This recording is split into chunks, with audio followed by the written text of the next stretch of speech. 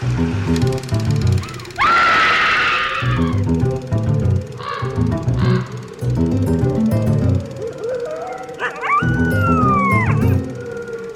and welcome to Scream Scene, the horror movie podcast where we watch every horror movie ever made in chronological order and rank them from best to worst. My name's Sarah. And I'm Ben. Thanks for joining us today. How are you doing today, Ben? Pretty good. It's a pretty chill day so far. Yeah, it's been nice. I think this is technically the last day of my vacation. Sure. I mean, you don't go back to work till Tuesday. But I usually get Sunday, Monday off anyways, so... Sure. What are we watching today?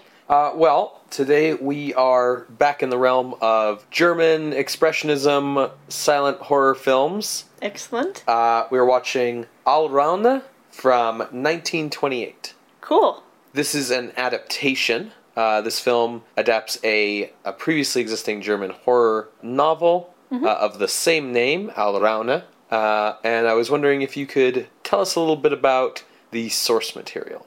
Sure. Allraune was written by Hans-Heinz Evers, a German author who I'm surprised we haven't, or at least I haven't, heard of him before.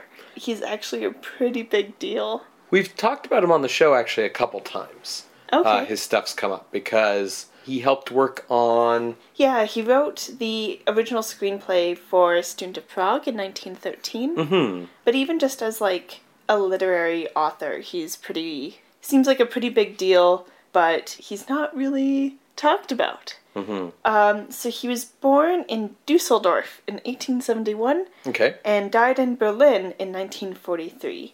Okay. Sorry, when I hear that someone died in Berlin in 1943, I start to ask questions. Oh, he died of tuberculosis. Oh, okay. Yeah. He had been writing since he was a teenager, but one of his first pieces was published in 1901 when he was 30 years old. It was a collection of satirical verses in a book called A Book of Fables. Okay. That's its English translation, obviously. Yeah. And at that same time is when he started his own vaudeville company. Oh. And he toured Central and Eastern Europe.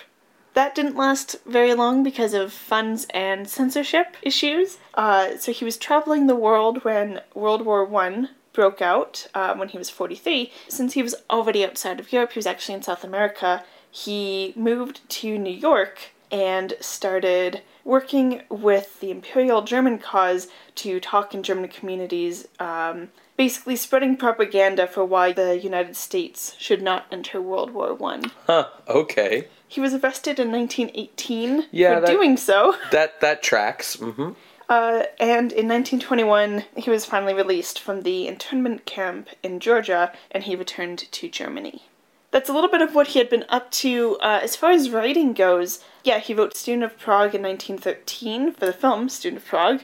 He wrote his first novel when he was 39, Der Zauberlehrling, published in 1910, that translates to The Sorcerer's Apprentice. Mm-hmm. And that's when he introduced this character named Frank Braun, who is kind of a mystical figure who has adventures in later books, including the novel that follows that very first one, published in 1911, which is Allraune.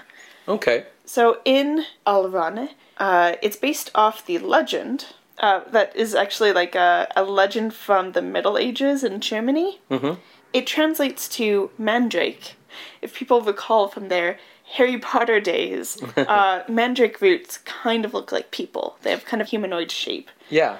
This legend from the Middle Ages in Germany says that mandrake roots look like people because they were produced by the sperm that comes from hanged men. Yeah, that you hang a man from a tree, and then basically his expelled fluids grow into mandrake roots, right? Yeah.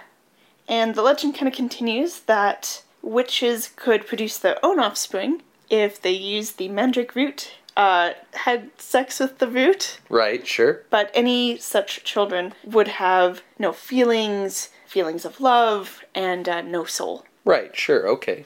So that's the legend. In the novel, Evers kind of makes it more about questions of environment versus genetics. was apparently very influenced by the eugenics movement. Okay, interesting. So in the novel, Braun is involved in creating a female homunculus using the semen from an executed murderer to impregnate a prostitute. The resulting child is this daughter, who he names Alraun, and adopts her.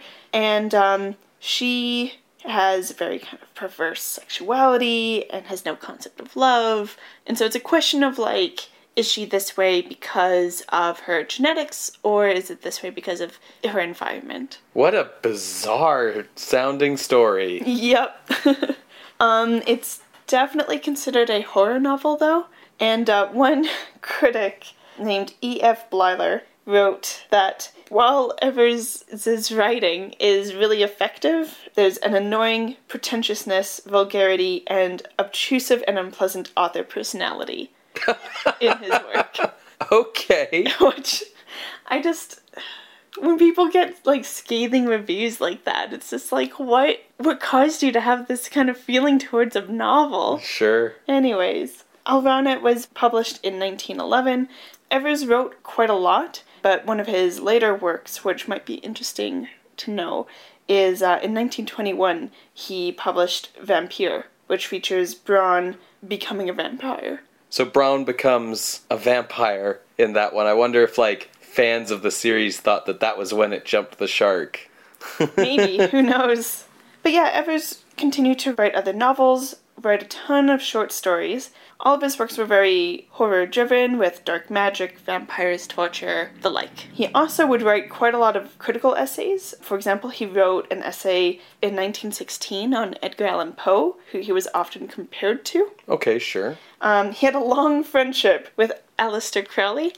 Yeah, that doesn't surprise me when you say it. For more info on Aleister Crowley, you can check out our episode on The Magician.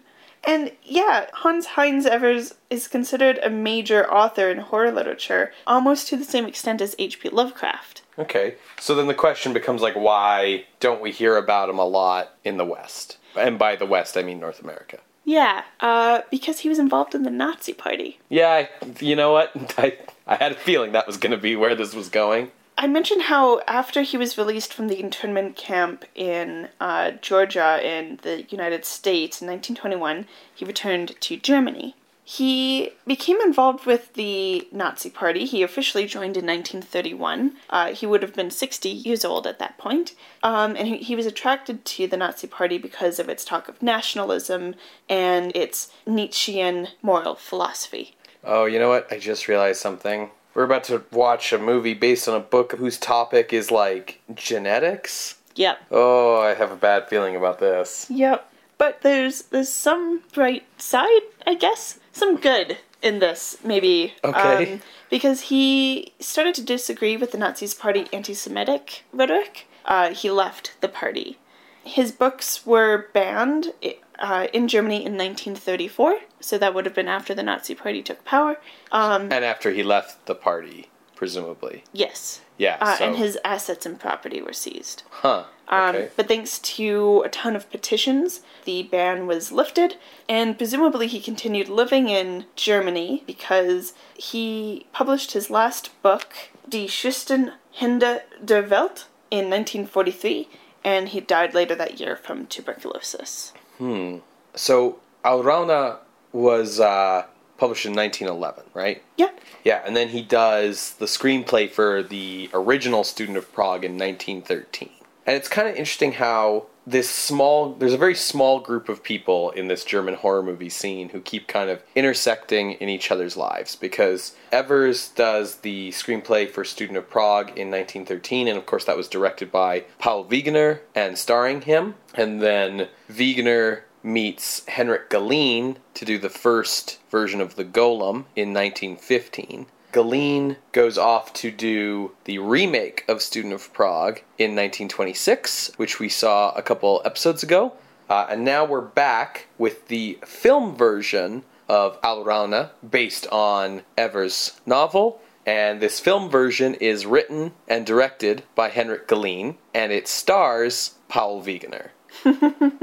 So these guys sort of orbited each other quite a bit in this period. Alraune was Galeen's follow-up to Student of Prague from 1926. So this came out 2 years later. So this is the next movie he made in that 2-year period. And I want to kind of stress that because we've been talking about these people's careers in our episodes in the 1920s here and mentioning like, oh yeah, in the last 2 years he's been in 5 movies or he's made 16 films. This is his next movie. So he basically spent the 2 years from Student of Prague to this planning on this film and producing this film. It is sort of considered the other major work of Galeen's directorial career alongside Student of Prague, which is usually considered to be his masterpiece. And if the critic doesn't think it's Student of Prague, they think it's Alraune. It is also generally considered to be the best adaptation of the novel, of the various versions, and there are quite a few film versions of this story. The first was an Hungarian adaptation from 1918, which was directed by Michael Curtiz, who later became a major Hollywood director. Most notably, he directed Casablanca. Yeah. Unfortunately, this version is lost. Oh. The second version was German and was released in the US as Sacrifice in 1919, but it's not very similar to the novel at all, outside of its reference to the Mandrake root myth. It's got a very different sort of plot. And the only print of this version is at the George Eastman House Archives, and it has not seen wide release or restoration. So we didn't watch that version because you just kind of can't. Yeah. Galeen's 1928 version, on the other hand, is considered the best adaptation of the novel, and it was also very critically well received at the time. It stars Brigitte Helm as Alraune, and Helm is kind of most well remembered today for playing the role of Maria in Fritz Lang's massive 1927 sci-fi epic Metropolis. That was actually her first role ever. She was 18 when she did that film, but that's still kind of what she's best remembered for. Alraune was actually her 5th film, made the next year when she was still just 19. And she got a lot of critical praise for her appearance in this film. Some of the critics said that she paid off the promise that she showed in Metropolis in this role. There's some other familiar faces in the cast, including Paul Wegener, of course, and also Ivan Petrovich, both of whom we last saw in The Magician, Petrovich being the handsome male lead from that film. Alraune was well received in Germany and also well received in the US at the time, getting good reviews in the New York Times, and it sort of further cemented Galeen's reputation as kind of the top German horror expressionist director, especially as a lot of the earlier directors in that genre, like F.W. Murnau or Fritz Lang, had moved on to other genres by this point. Despite this, the film has never received a US home video release. Okay, so how are we watching it then? Well, best I could find for the podcast was a version on YouTube, which I've added to the Scream Scene YouTube playlist. And it's actually a Spanish print of the film. So the inner titles, the title cards, are in Spanish. Okay. And then the subtitles provided by the uploader are Russian. We don't speak Spanish or Russian. Yeah, and then because YouTube is owned by Google, there's a auto-translate mode for the uploaded subtitles to translate the Russian to English. This is sort of the best I could do, so if the story is unclear or we get anything wrong, please keep in mind that we're seeing a version that is essentially a German film, translated to Spanish, translated to Russian, translated to English. We're a few steps removed in our translation process, unfortunately. That's the best I could do. At least it's just with the intertitles, right? It's not like a talkie where, there's greater chances for mistranslations. Yeah, I'm hoping that it's not going to be too bad, but yeah, this is the best copy for streaming that I, there's no good streaming release of this film, at least not in any North American territories. I'm sure there's got to be a better release of this film if you live in Germany, but not for North America, unfortunately. If you would like to see this very interesting copy of Alraune, it's a bit too Spanish. That was a bit Italian. Yeah. The French pronunciation of things is like coming in, so it makes it really hard to say words. The Spanish print is titled La Mandragora. Alright, well, yeah, if you would like to watch this along with us, you can find the YouTube playlist on our website, screamscenepodcast.tumblr.com. In the meantime, you will hear a brief musical interlude, and we will be right back. See you on the other side.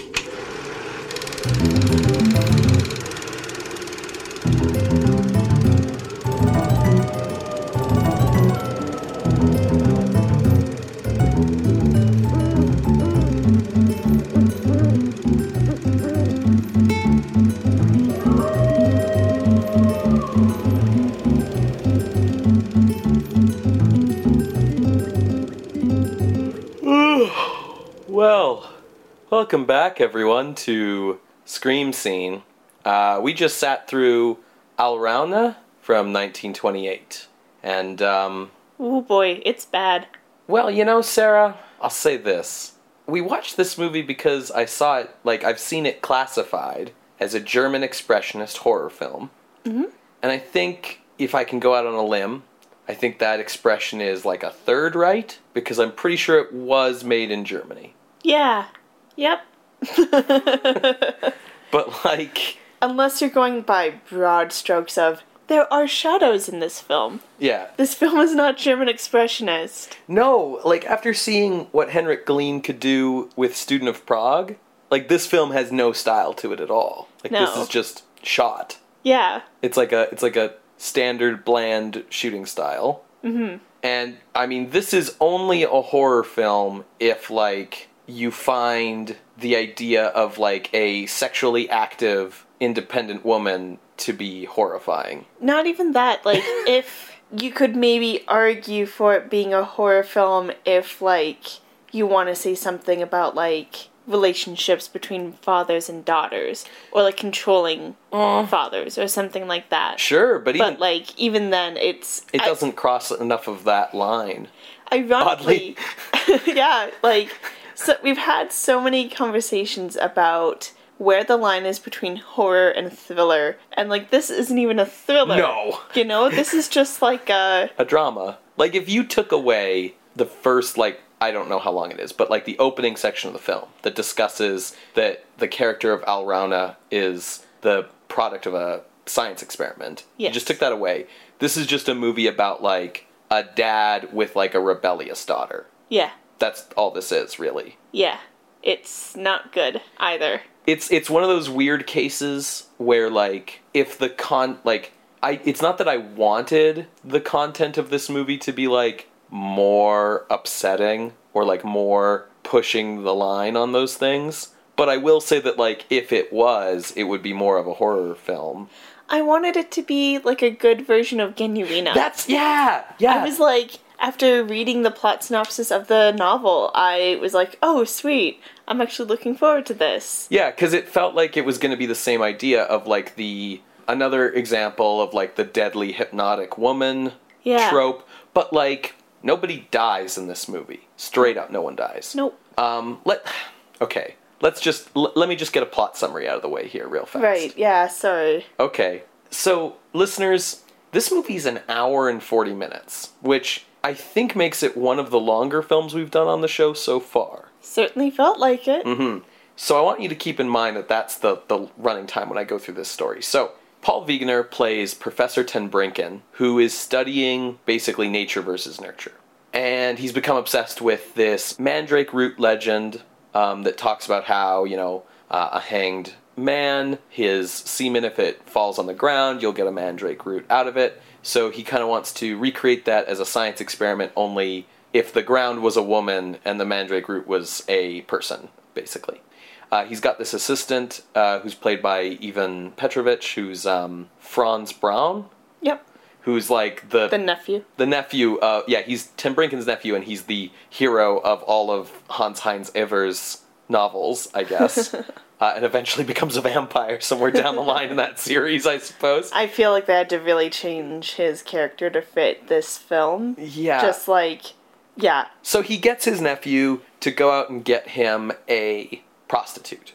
And then he the professor that is, gets the semen of a hanged criminal from the prison system, like just donates it to him, I guess, and they do some artificial insemination, and cut to 20 years later, about, more or less, and we've got Al Roan.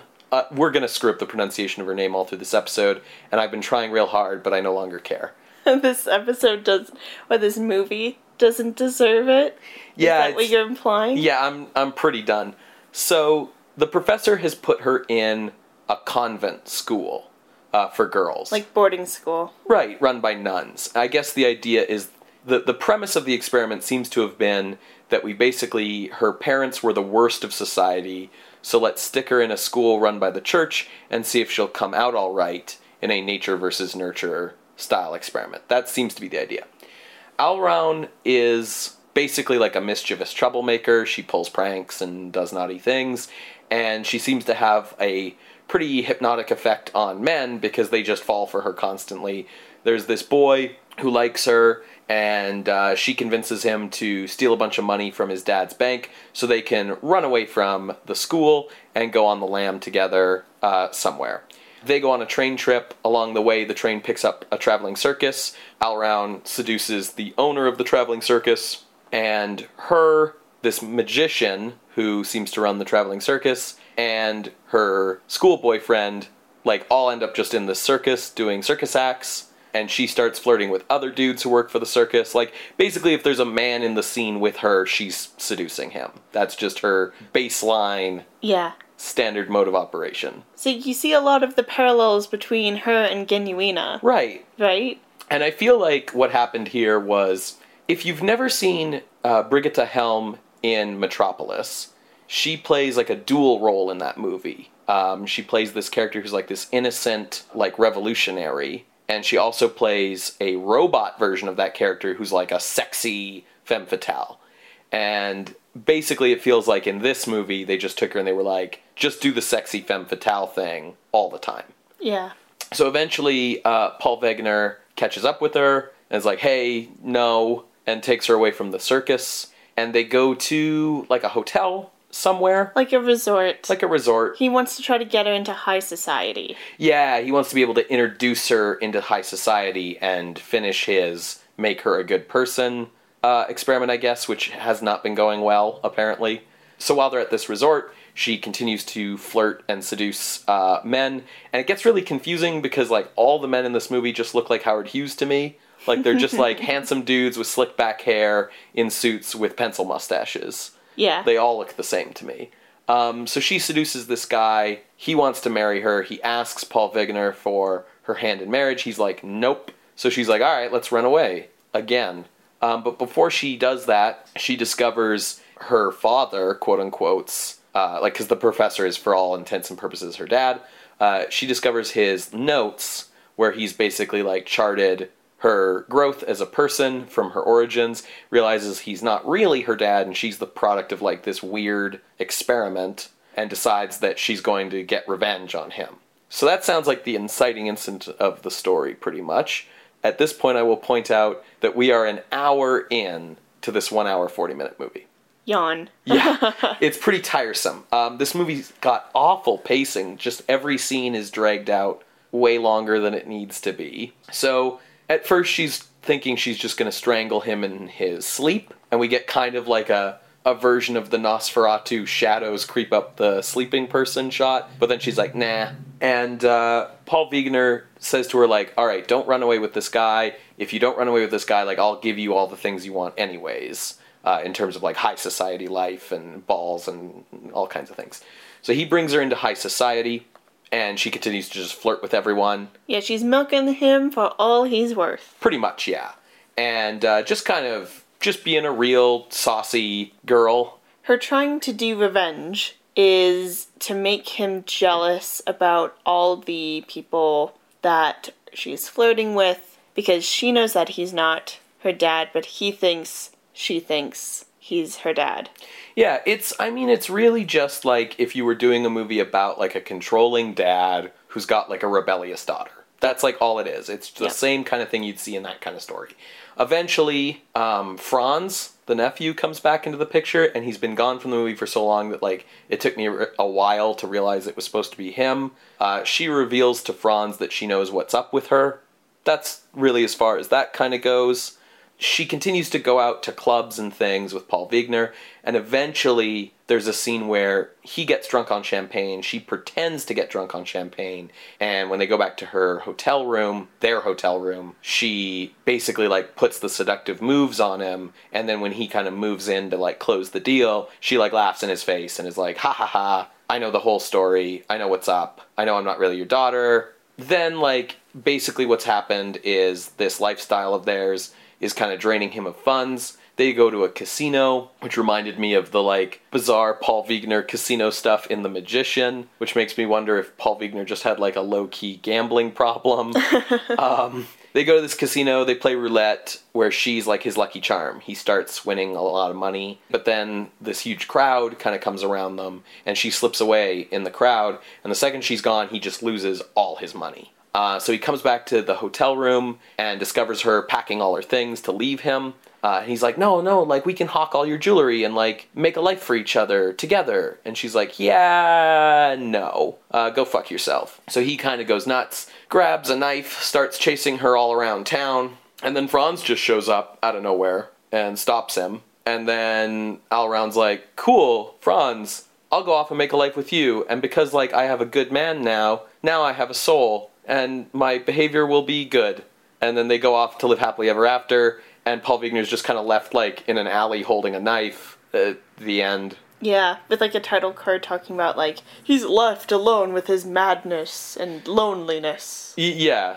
Yeah. That's it. That's the movie. Boo. I didn't miss anything, right? Nothing of consequence.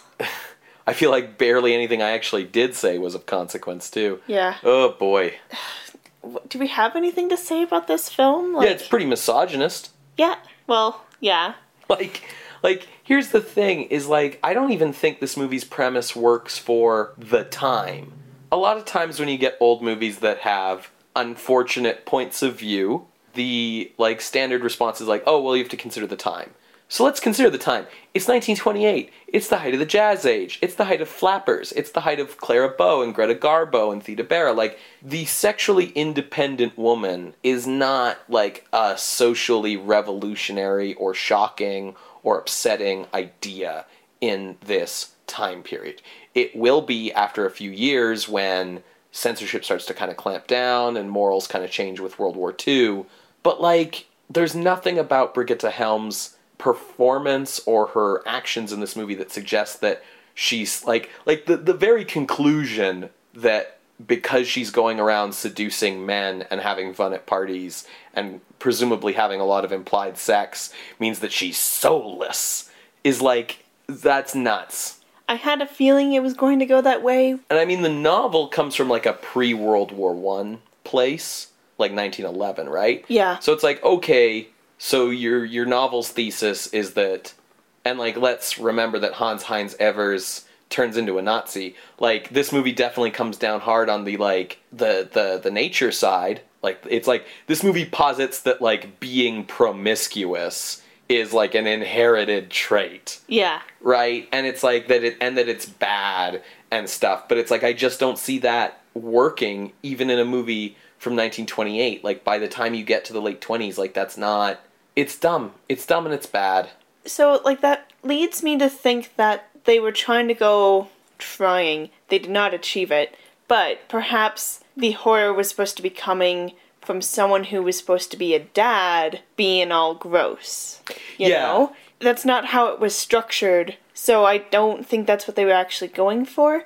And I think also, like, if they wanted it to be this female monstrous, villainous kind of lady, they should have had, at the end, we see Alraune walking off with Franz. If she had, like, given a look back to Paul Wegener with her devilish look of, like, this was my plan all along, I set it up this way for you to go to these lengths. Yeah. She did get her revenge. Right. Rather than just a title card at the end saying that she did get her revenge and a happy ending. Yeah. Like, it doesn't, no. Well, and To she me, never... her happy ending would be to go back to just gallivanting with what, like, the guy of the week. Well, and that's the thing, too, is, like, her sexuality is never threatening enough, I feel, in this movie, because, like, it never gets beyond implied. She gives a lot of sultry looks into the camera, but this is a surprisingly sexless movie in terms of actually showing anything. And, you know, if I wanted to think that her sexuality was threatening, like, she needed to be leading these men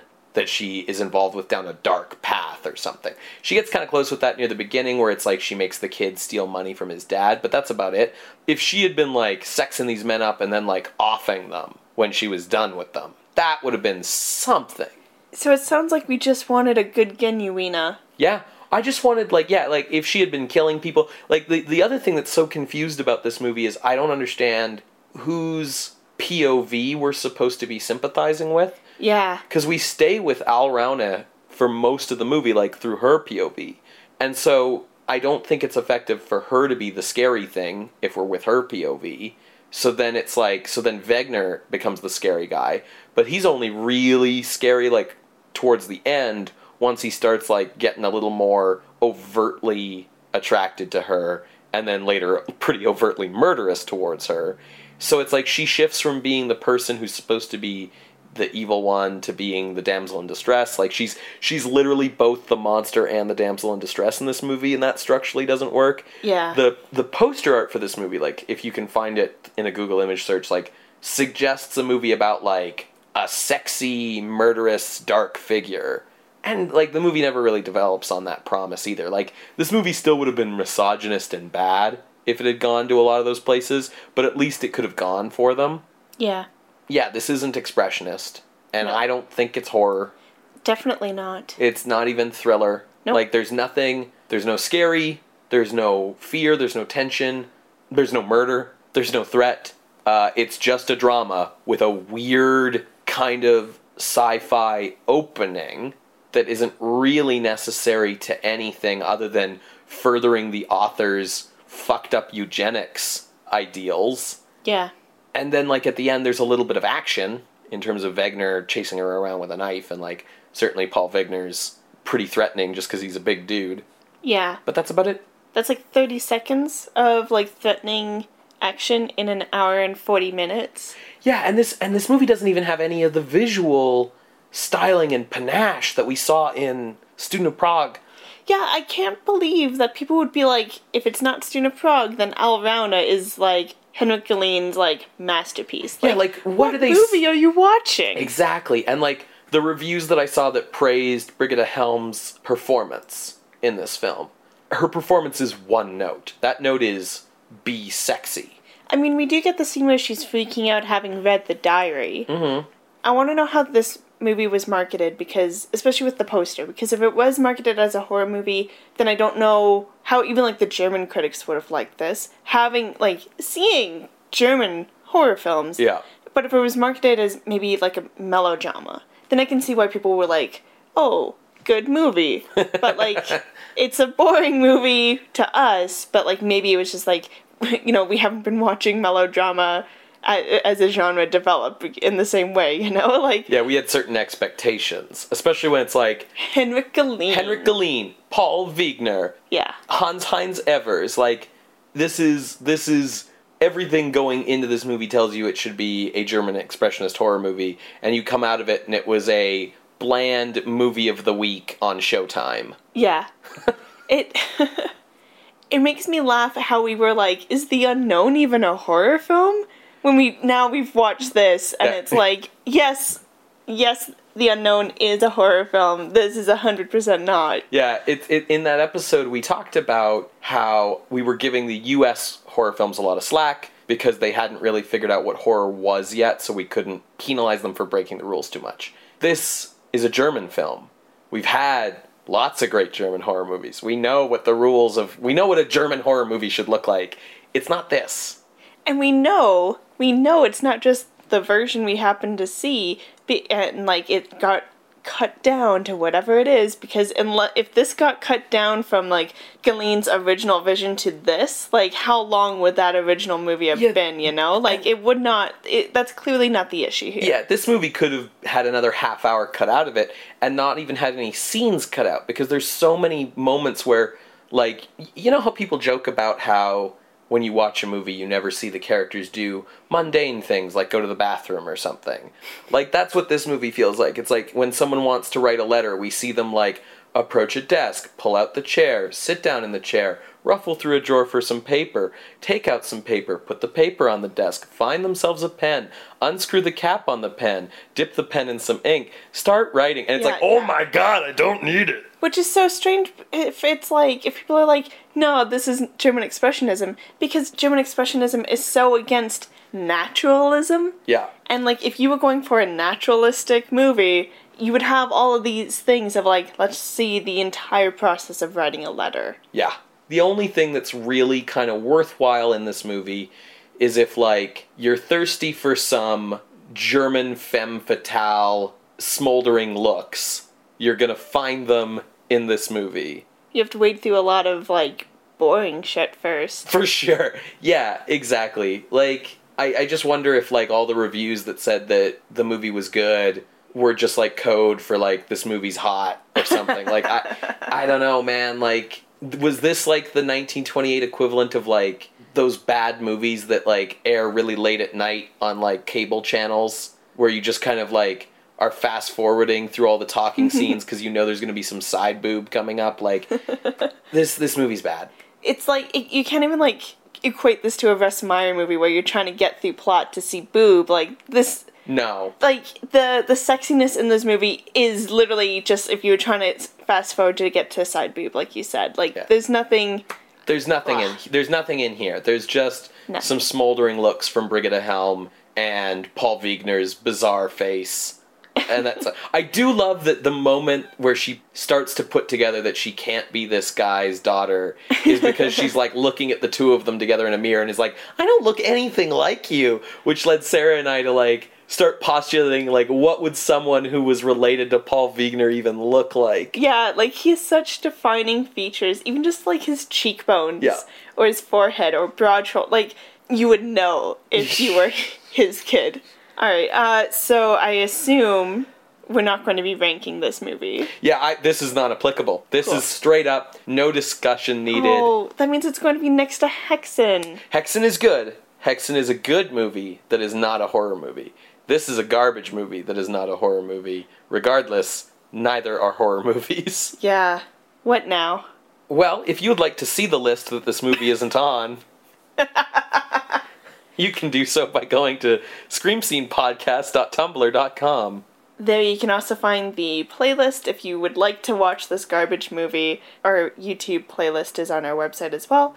You can also submit appeals and suggestions through our Ask box on Tumblr, or you can send us an email at screamscenepodcast@gmail.com.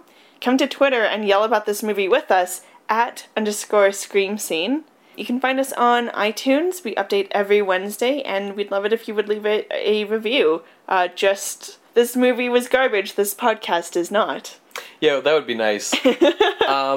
Just a point of housekeeping. I try to keep the Scream Scene YouTube playlist pretty up to date. Occasionally, I have run into some problems where an account or a video that I've put up has been deleted, and I have to kind of rush around to find replacements. So if you are watching movies off the list and something that we say is up there in an episode is no longer up there, I apologize for any inconvenience that may cause. And if you spot anything like that, please let us know on Twitter. Yeah, we'll sort that out for you. We'll do the legwork, don't you worry. So what are we watching next week? Please tell me it's better than this. Well, Sarah, next week we are hopping over to France for some French Impressionism. Cool, I'm excited. Yeah, so we're watching Jean Epstein's 1928 adaptation of The Fall of the House of Usher. We've seen that before, haven't we? Yeah, I've seen it like twice. I watched it in film school and I've watched it once with you.